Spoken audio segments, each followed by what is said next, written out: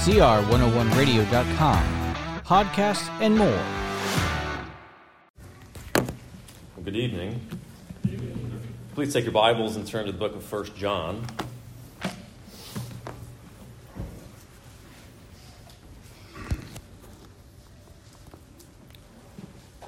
Book of 1 John, and we are now in chapter 2.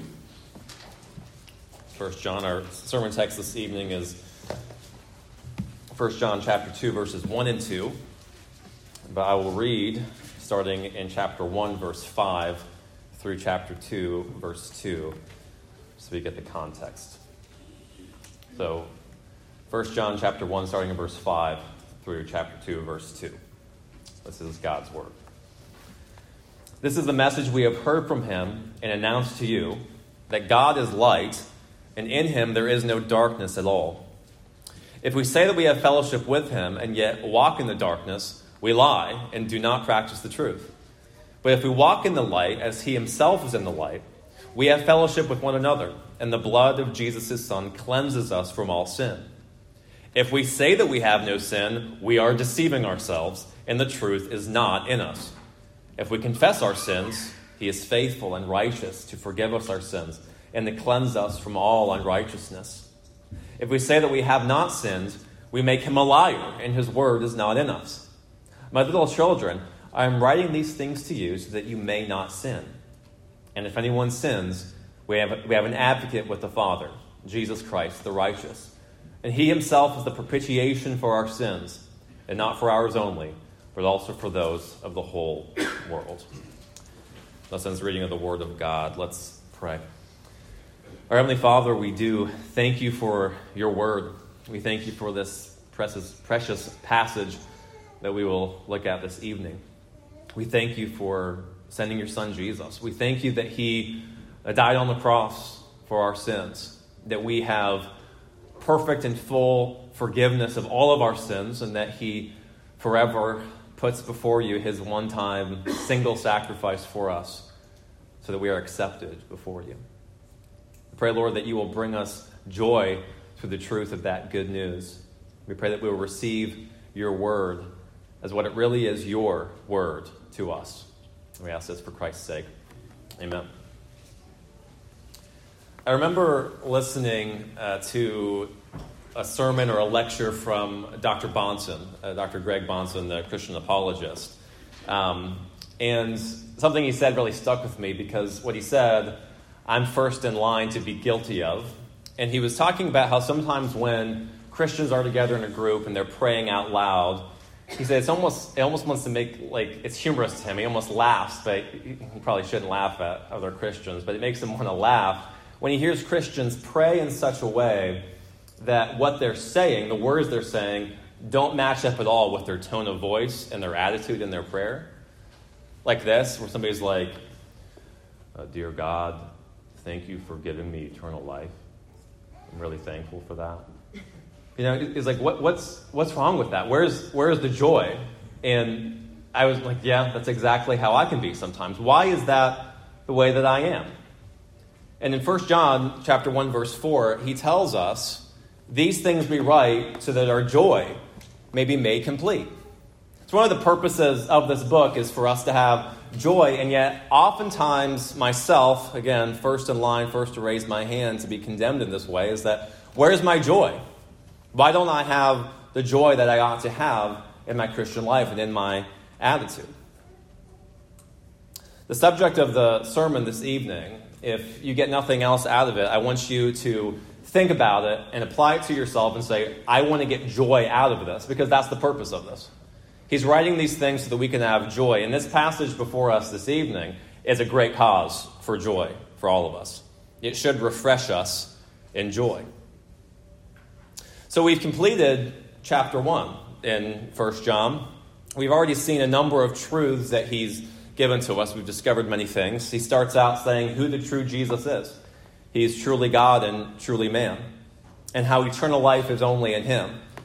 He's given us tests already to see whether we have eternal life. He says, if somebody claims to have eternal life but yet walks in darkness, they don't. If someone claims to have eternal life yet denies that they're a sinner, they're not saved. Those who walk in the light, however, that's evidence that they are saved. And a true Christian does not deny his sin, but rather he confesses his sin and receives forgiveness from God.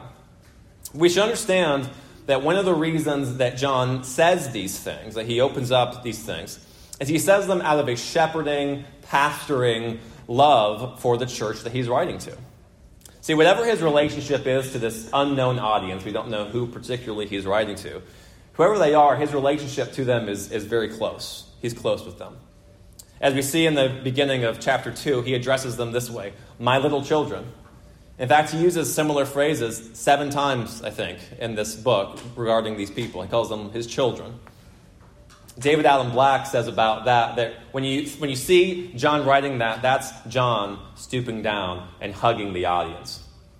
You see, John has a lot of hard things to say in this book, a lot of warnings and hard truths and challenging calls to action for his audience and for us. So he addresses them with this pastoral care and true love, regarding them as a father regards his little children, showing them the way to go. And it's in that spirit that John writes, this fatherly shepherding way, especially as he warns them against false teachers, particularly the ones that had infiltrated this church and then had left, these early Gnostics that have taught these false things.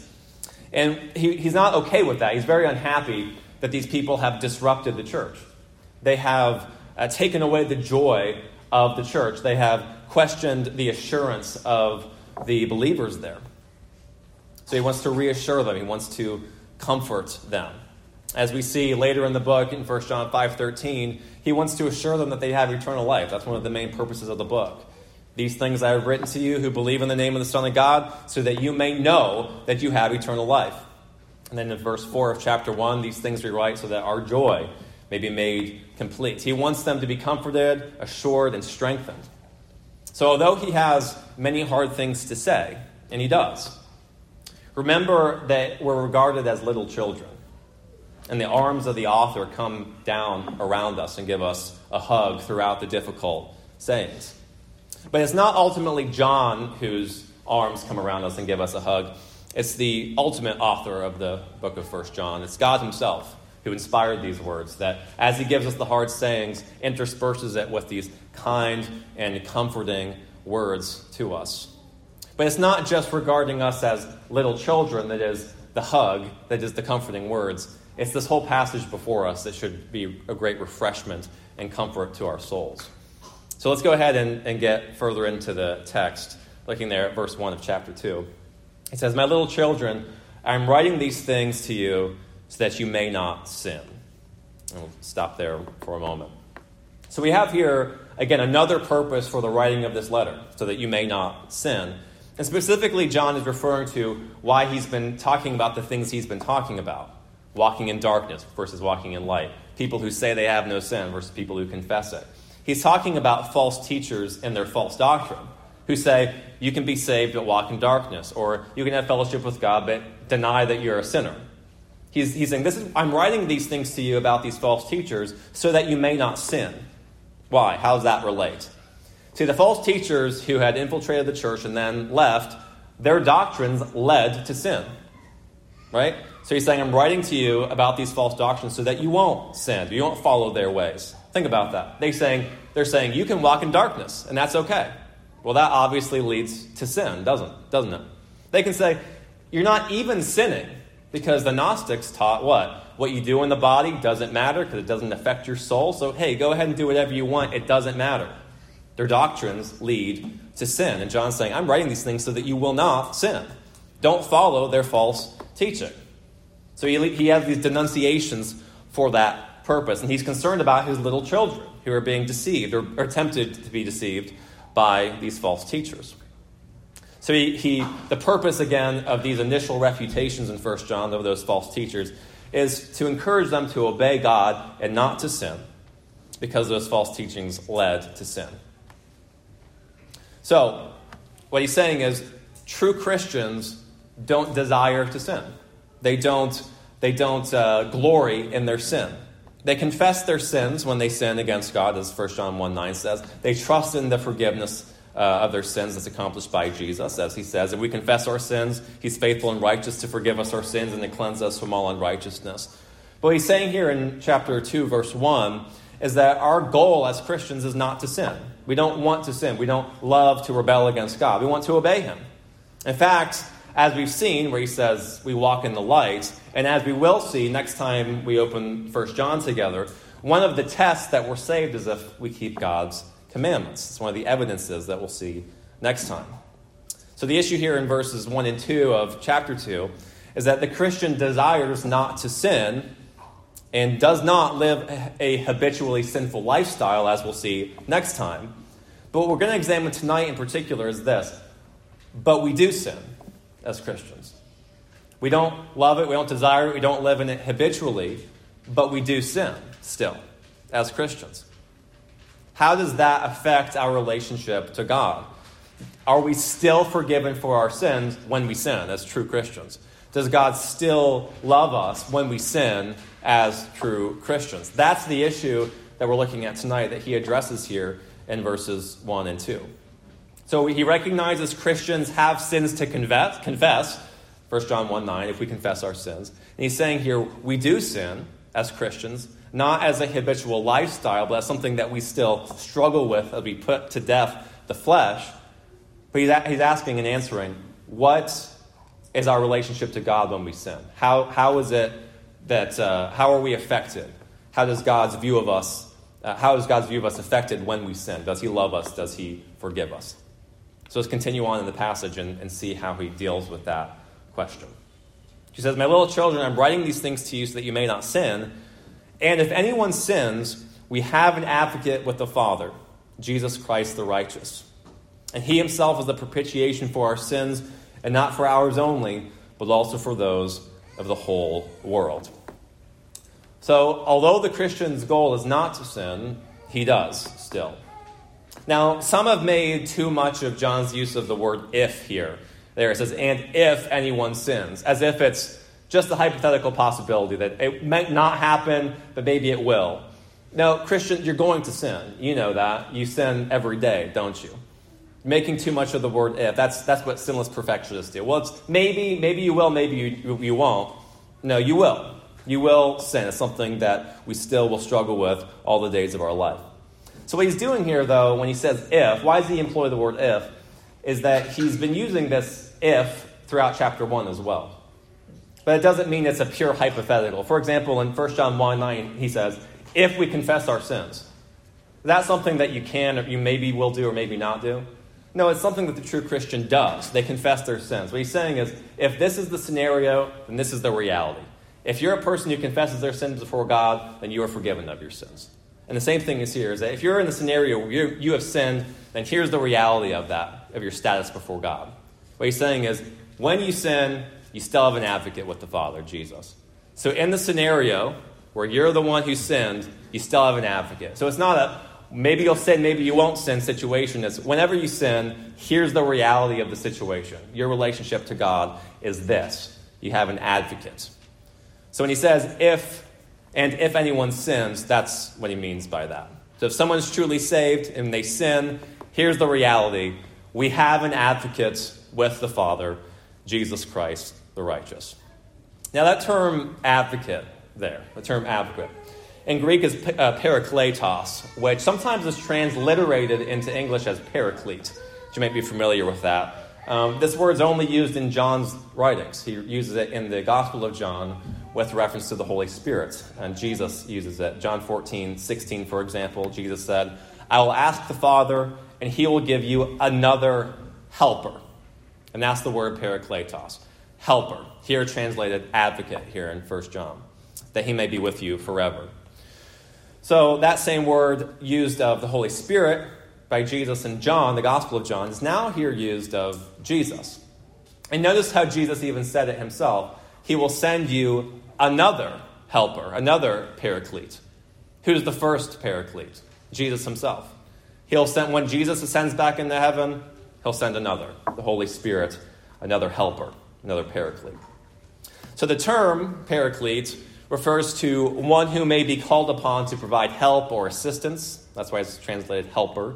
But it also can have a more narrow definition, which refers to called to one's aid in a court of justice, or a legal assistant, or an advocate. And it's in that sense that John uses it here in 1 John. Jesus is our advocate in court. He's our legal advocate, our defense attorney. He comes alongside of us in court to help us. Now, what court are we talking about? Not the court in the courthouse here, but the heavenly court before God the Father. As he says, he is our advocate to the Father, our defense attorney to the Father. So the Father is the judge. Jesus is our defense attorney. See, the Father will either justify or condemn us. He'll either find us guilty or he'll find us righteous. And Jesus is there standing up in our defense before God the Father.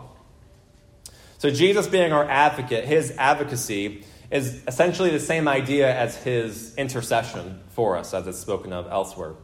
For example, in Hebrews chapter 7, verses 23 to 25, we have a contrast between the Old Testament priest and Jesus as our high priest. And it says this: the former priests, the Old Testament priests, on the one hand, existed in greater numbers because they were prevented by death from continuing as priests. But Jesus, on the other hand, because he continues forever, holds his priesthood permanently. And here's the key part. Therefore, he is able also to save forever those who draw near to God through him, since he always lives to make intercession for them. He's the interceder, the one who goes between us and the Father, the one who makes peace between us and the Father. We can draw near forever to God the Father because Jesus is the intercessor. He goes between. He makes peace between us and the Father.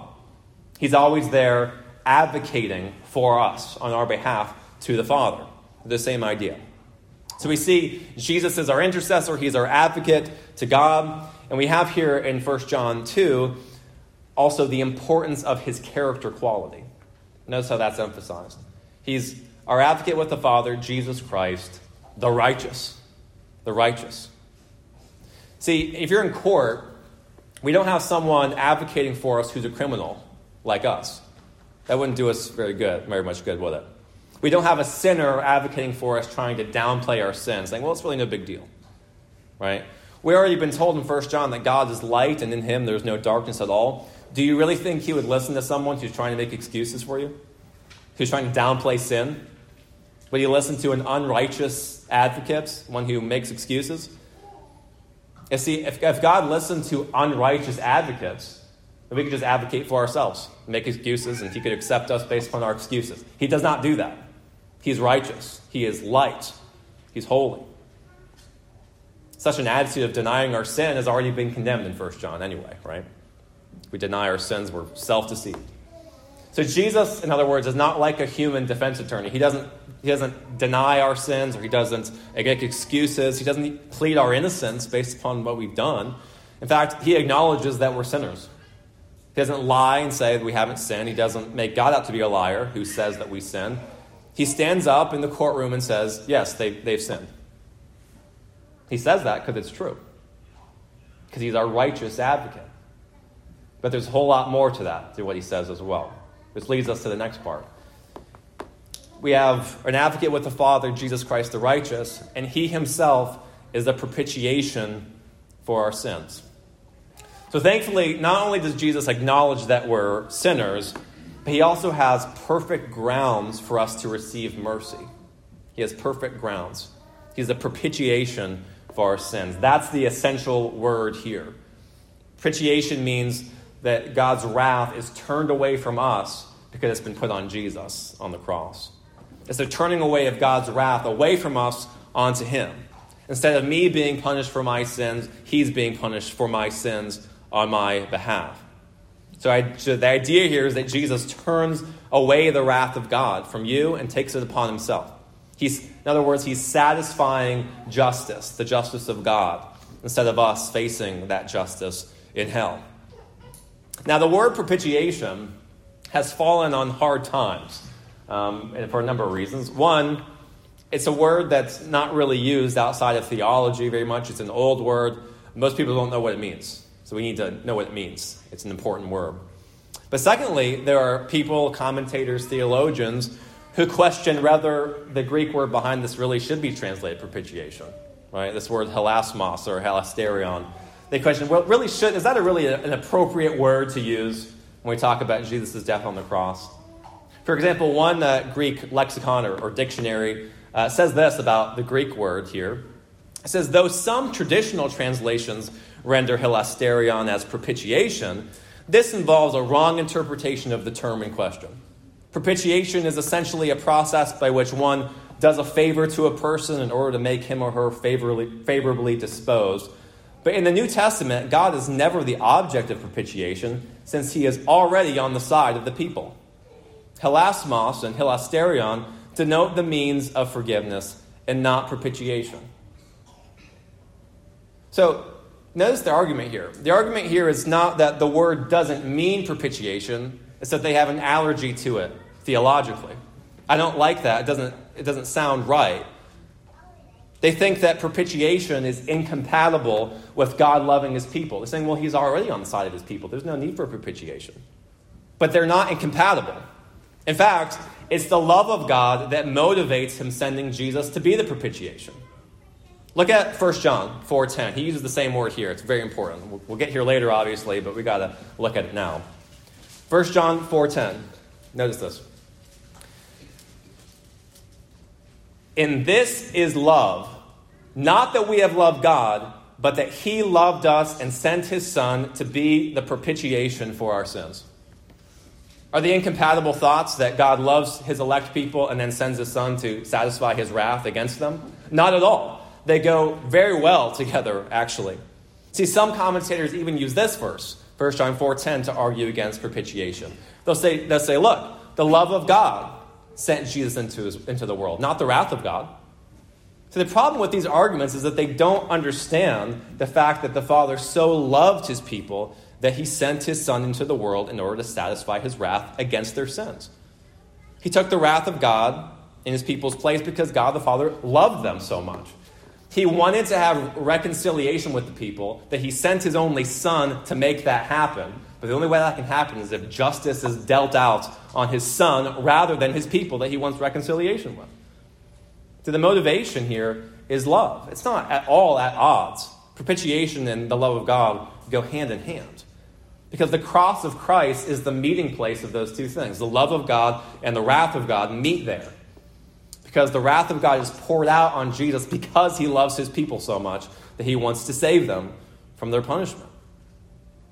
It's the only way for sinners to be reconciled to the holy God, Christ taking that wrath. And that is the greatest demonstration of his love. So when we have here that Jesus is the propitiation for our sins, that's appropriate and that's biblical. That's how we should understand this, that he's taking the penalty in our place so that we can be reconciled to God. Now I want you to notice something really neat about this. What it says is that he is the propitiation for our sins. See, in this text, he's not said to be the one who offers something that propitiates, but he is said here in this text to be the thing itself that propitiates the wrath of God. That the wrath was actually put on Jesus himself, that he's the one who took it. He is the propitiation, not the propitiator in this particular verse. So because of Jesus, the Father no longer has a righteous wrath against his people because that wrath was placed on Jesus. He's the propitiation. But that being said, we're also told in Scripture that he is the one who offered up that sacrifice. For example, in Hebrews 7, verse 26 and 27, it says, "For it is fitting for us to have such a high priest, holy, innocent, undefiled, separated from sinners and exalted above the heavens, who does not need daily, like those high priests, the Old Testament ones, to offer up sacrifices first for his own sins and then for the sins of the people." And here it is. "Because he did once for all when he offered up himself." So he is the priest, the high priest, and the sacrifice. He offers up the sacrifice, and it's himself. He is the propitiation and the one who offers up the propitiation. The high priest and the sacrifice. The propitiator and the propitiation itself. And notice Hebrews 7 and 1 John 2 both emphasize the righteousness of Jesus. Hebrews says he's holy, innocent, undefiled, separated from sinners, exalted above the heavens. John says he's Jesus Christ, the righteous, the only high priest, the only advocate whom the Father would accept to act on our behalf. So, having laid out these definitions and the thrust of the passage, what's it mean that Jesus is the advocate and all of these things? Let's go ahead and set up the court scene. Okay, we have our legal advocate. We have our defense attorney. Here's the scenario. You're the true Christian. You're the truly saved person. But you're brought before God because you've sinned. The Father's the judge. Jesus is your advocate, the defense attorney. But who's your accuser? Who's accusing you before God the Father, the judge? It's the enemy, the adversary, the accuser of the brothers, Satan. Remember Revelation 12:10? Then I heard the loud voice in heaven saying, "Now the salvation and the power and the kingdom of our God and the authority of his Christ have come." Listen. "For the accuser of our brethren has been thrown down. He who accuses them," the brothers, "before our God day and night." You hear that? Satan, his gig, his thing is, he's accusing us before God the Father day and night. That's what he does. What's that mean? He is bringing our sins before God the Father and trying to persuade him to condemn us because of them. He's accusing us of them. Satan tries to get God to hold our sins against us, his people, the brothers.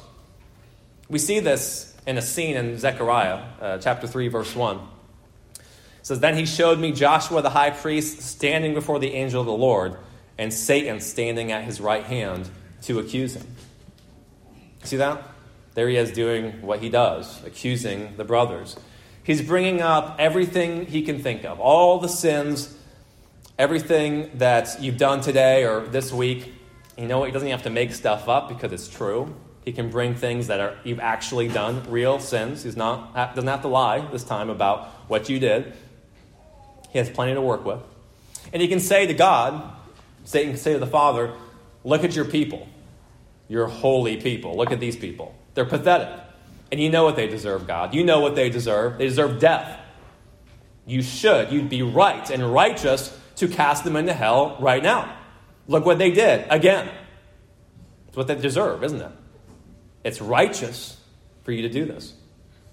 And what could you say in that courtroom? You can't deny it. I mean, you did it. You sinned, don't you? You know that. You can't appeal to what you have done as your defense. You can't have your works to advocate for you. They can't be your legal defense to come along with you in court and say, "But look at all the good I've done." You haven't. There's no advocacy there. Nothing you can say could take away your guilt. So what happens? What happens in this scenario where you are before God the Father, who's the judge, and Satan's there giving all these accusations that are true, saying, "Look what he did. He did this, this, this, and this." But what happens when you have Jesus there as your advocate, as your defense attorney? You get the rest of the story in Zechariah chapter 3. "So then he showed me Joshua the high priest standing before the angel of the Lord, and Satan standing at his right hand to accuse him." Notice what the Lord says. The Lord said to Satan, "The Lord rebuke you, Satan. Indeed, the Lord who has chosen Jerusalem rebuke you. Is this," as in Joshua the high priest, "is this not a brand plucked from the fire?"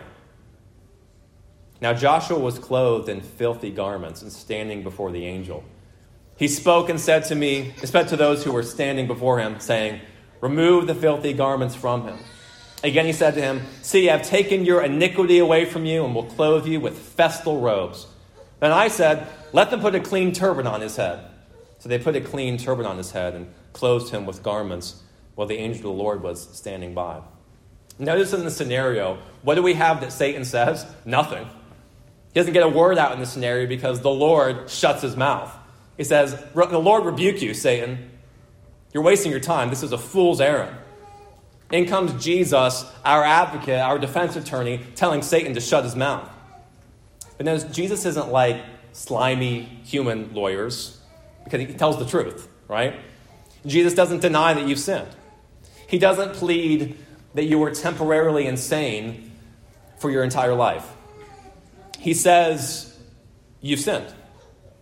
And he turns to his Father and says, but I have paid their debt. Father, forgive them because I've taken the penalty for them. And the Father just smiles and says, yes, Son, just as we planned, just as we agreed. It is for this purpose that I sent you into the world. And so it is. Their sins are forgiven, both now and for all time. See, Jesus is always and forever holding up his own sacrifice on the cross to the Father as the grounds for your forgiveness. He's always holding up to the Father that propitiation for his people. And the Father always gladly accepts that. Christ is always standing as that advocate for his people. And as Steve Lawson said about this, Jesus has never lost a case. And he never will.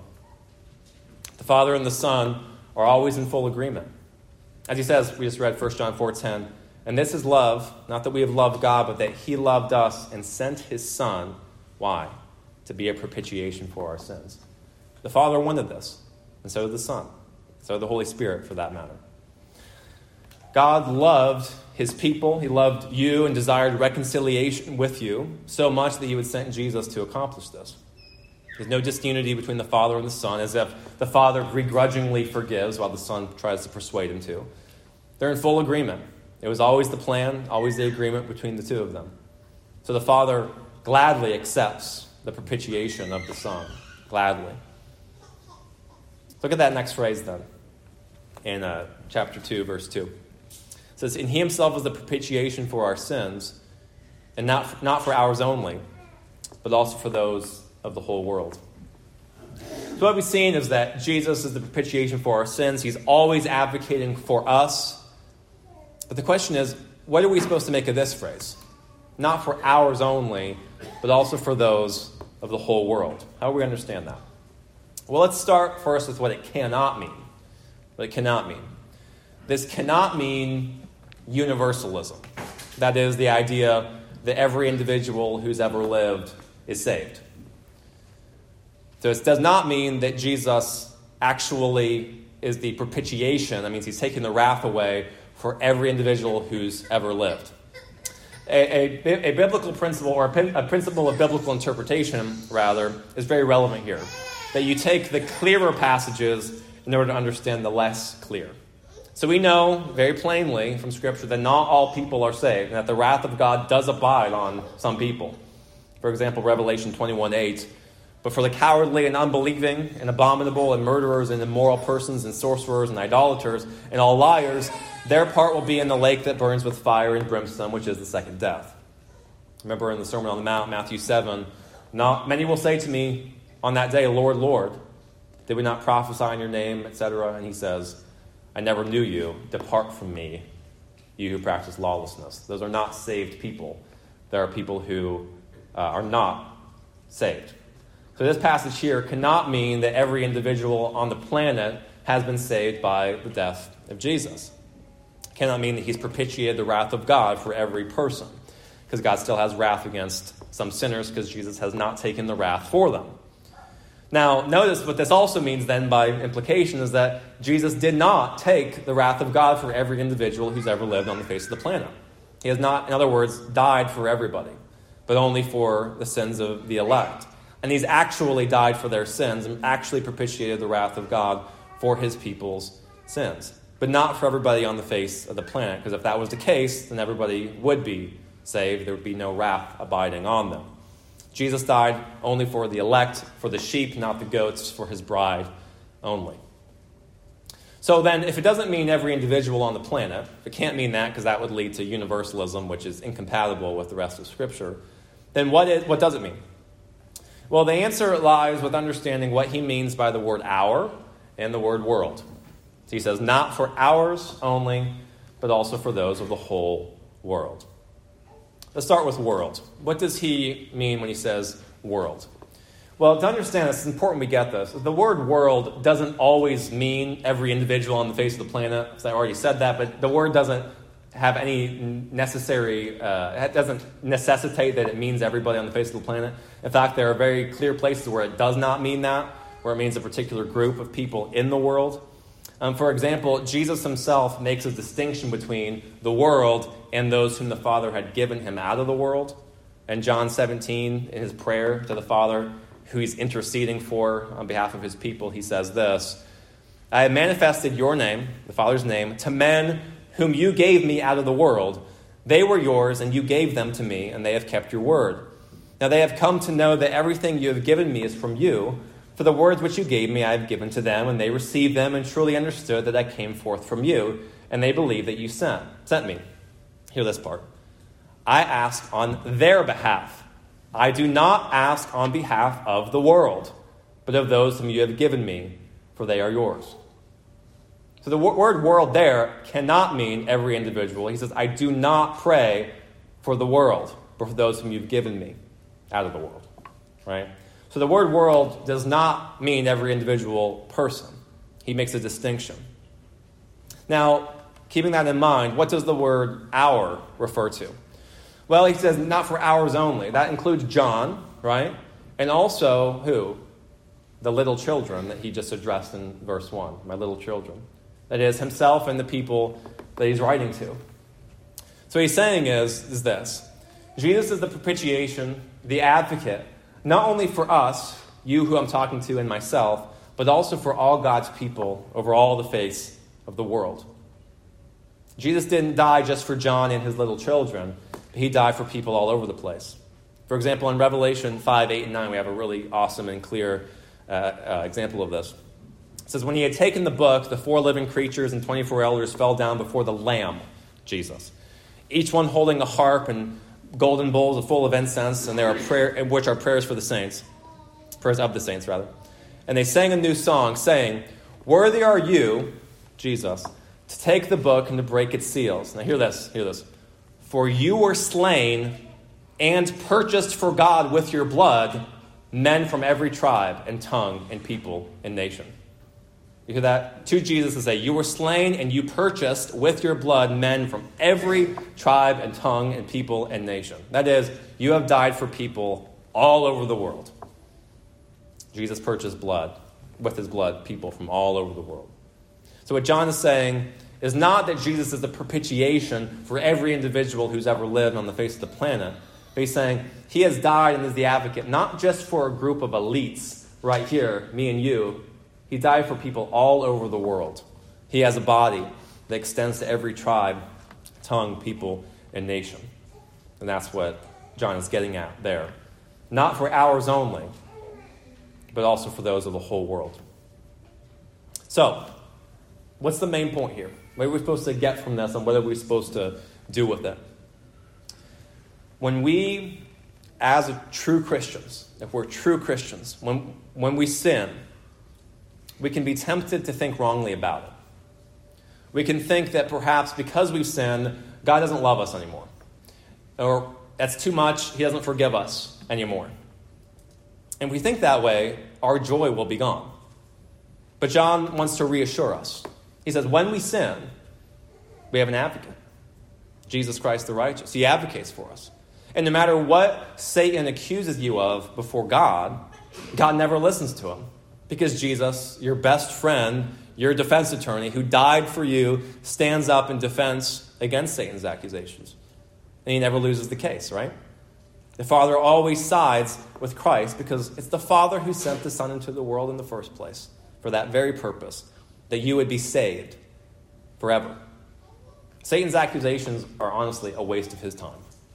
They are a waste of his time because Jesus never loses. The blood of Jesus continually cries out to the Father, mercy, mercy. And the Father is always and will always be satisfied with the Son's sacrifice. So, if you are truly saved, then you should know that when you sin, that God still forgives you. And that God still loves you. And you're still forgiven. Now, some may object to this teaching and say that this will lead people to sin. But this truth here is held together with the truth that John writes these things to you so that you may not sin, as he says in verse 1. The forgiveness of God does not lead us into sin, but rather it leads us into obedience, actually. And that is going to be the subject of the next time we open 1 John together. So let's pray.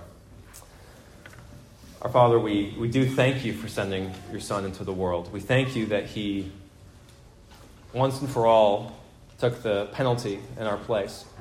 And he took your wrath in our place because you loved us so much, so we could be reconciled to you. And we thank you that no matter what Satan or anybody else says, our sins will never be counted against us. Because Jesus is our advocate. He stands up and holds up to you his perfect sacrifice, which you are pleased with. We pray that you will grant us a renewed joy, a greater joy, because of that wonderful truth. We have nothing to fear from you, because all our sins will never be counted against us, that you will remember our sins against us no more. We praise you. We thank you. For Christ's sake, amen.